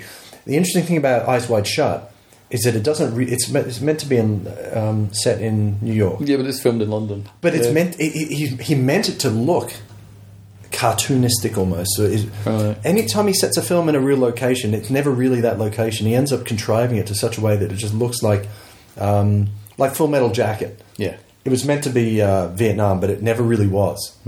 But it was such a it was always shot at sunset, and it was so interesting to watch. But it was just, it's poetic. He could have shot it in New York if he wanted to. He chose not to. Because a few years ago, I took Annette on a 3-day tour in London, and I'd spent weeks finding film locations from really big films all around London, and I'd ripped the DVDs to my little PSP at the time. And then what I would do is take her to the actual location, just like a street corner or whatever, and go and press play. And I'm like, look, this is where the train spotted. This is the hotel that came out for the drug deal. And she's like, holy crap, I actually did. So I did that, and one of those was Eyes Wide Shut, and it was the scene when Tom Cruise is walking, and it's at night, and he thinks somebody's following me. And it was weird because you look at it, and I'm trying to find all these locations, and it's like when Tom Cruise is on that side of the road, it's one place. And then when he looks over to the other side of the road, it's a totally different road, miles away. And you're like, why would you not just shoot on the same road? But Kubrick went down to that level. I get it. And we found so many film locations, Da Vinci Code and 28 Days Later, and even Children of the Damned, the church that they used. And we tracked them, Batman Begins, all that sort of stuff. All within London, all within maybe 45 minutes walk of each other. Took around, it was like 28 of them all together. All these film locations. It was such a cool... I shot in front of Big Ben for one film. Really? Yeah. Didn't get arrested. Nice. Very You're lucky. You're lucky. A lot of people do. Just don't let your tripod touch the floor. Exactly. Is that the key, isn't it? It's no tripod. That's the trick. Let me tell you. I know that trick. The moment you put a tripod down, like...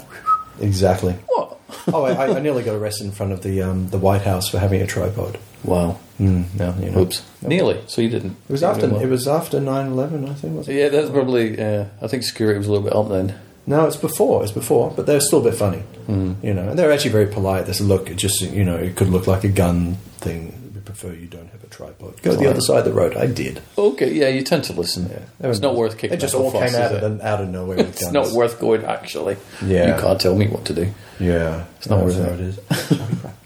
Yes. You are... Well, are you enjoying the cold weather? You're saying Malibu or San Diego, is it? I'm freezing. It's rather freezing, isn't it? Yeah, but I love it. We get up in the morning, we're like, oh my god! Yeah, you have to breathe and then snap it off. Oh, it's pleasant. I feel very much at home in England at the moment. It's because I'm here, just as a wrap up, because I know we're going to go in a sec.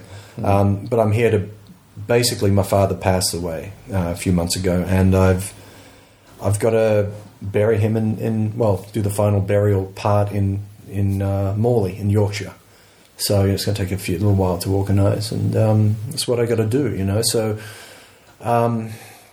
it's when you get people out there in the world who are, attacking you and abusing you and this and that constantly, and just remember that we're all human beings. We've all lost someone. It's not worth the angst to attack someone verbally online or anything, because come on, we're humans. Don't hide behind a computer. Let's be real people. And it's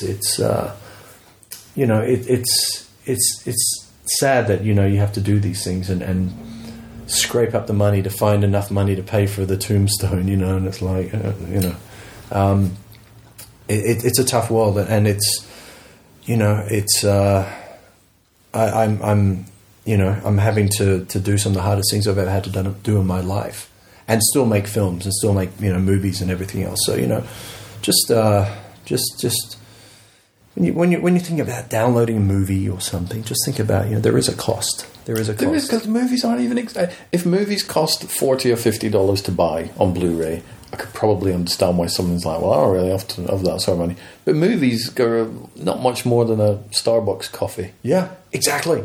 So it's like skip a coffee, yeah, which will do you good anyway because you're cutting down, you're being a bit healthier. Cut out your lunch, buy a DVD or buy a Blu-ray or buy it on iTunes. It's think about the good people in life. Plus, you'll enjoy the fact is when I pay for a DVD, I enjoy it more than usually when I get screeners. Exactly, I get a lot of screeners through, and I love it, and it's great because I'm introduced to a lot of films that I wouldn't normally see. But I still enjoy it when I go into a shop and go, I'm going to pick that one, and I pay for it, and I bring it home, and I put it on. I enjoy it more. Yeah. Because I've been more selective. Did you do that with Starship at all? Did you? Starship, I purchased. Yeah, those were those ones. Yeah. See, I have to buy my own movies. You shouldn't have to buy your own movies. I know, that's how it is. So I would let you have those, but I want to keep them because they're really good. So you can go buy your own movies. I keep going to Morrison's and Tesco; they're sold out. So. It's good. That's me. Well, that's good. Yeah. So thank you very much, Neil Johnson. And shout out to Tracy Birdsall, who's obviously not here, but has the host to get a shout out. And shout out to Neil Johnson. Yeah. Do you get to do? Do you want to do a shout out to Neil Johnson? Oh yeah, I'd like to shout out. He's a nice man. Cool. In Malibu, sitting there editing the Time War. And then Good luck to you, sir. One thing I've always forgotten to do with a lot of the other filmmakers is if you listen to the theme song of the podcast, it's people saying, "Hi, I'm so and so. I directed so and so," and I put them all in. And the amount of times I've forgotten to get one of those. So at the end, just do one for yourself, and I'll put you in the theme music. So, hi, I'm Neil Johnson, writer director of, and then just wing it, and I will put you in the theme song to be immortalised. Oh, that's lovely. Okay, that way you don't have to do any shout-outs. Exactly, I'll just keep doing it. I'll just cut and paste. Yeah, that's it. You can just throw that in. Yeah, just the theme song. Okay, well, I'll do that once we stop. Cool, go for it now, and then I'll edit it out. Oh, okay. Let me get close to the microphone.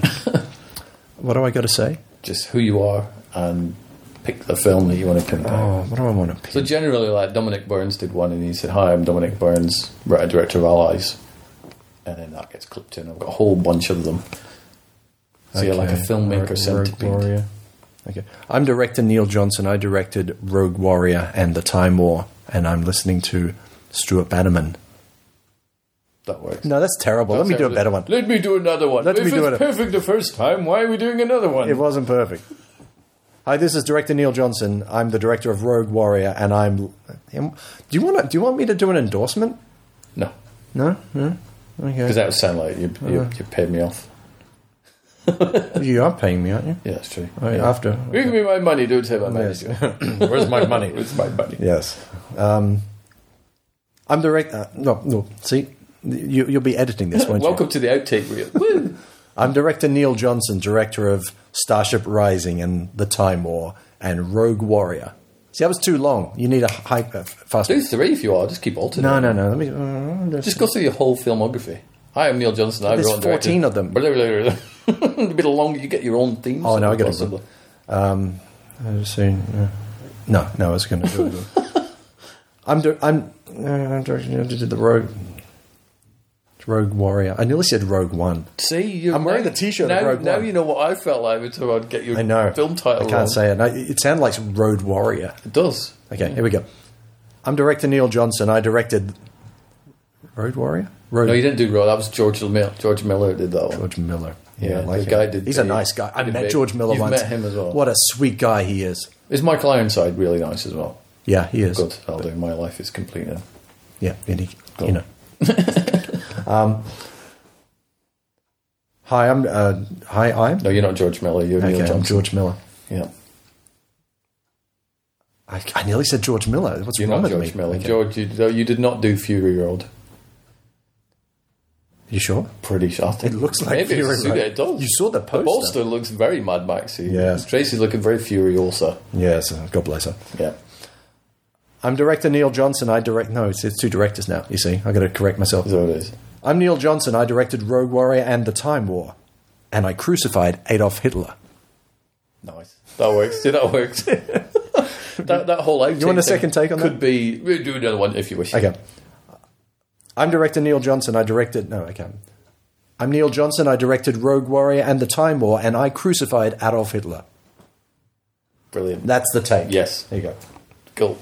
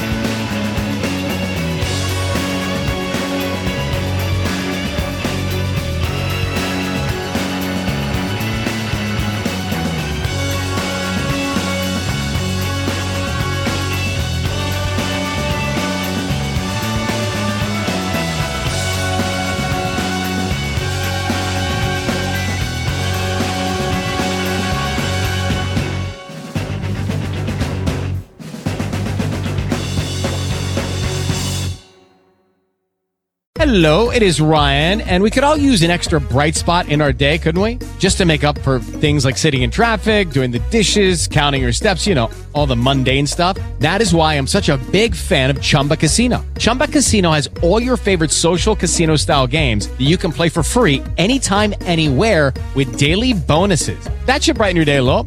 Actually, a lot. So sign up now at ChumbaCasino.com. That's ChumbaCasino.com. No purchase necessary. VGW Group. Void where prohibited by law. See terms and conditions. 18+.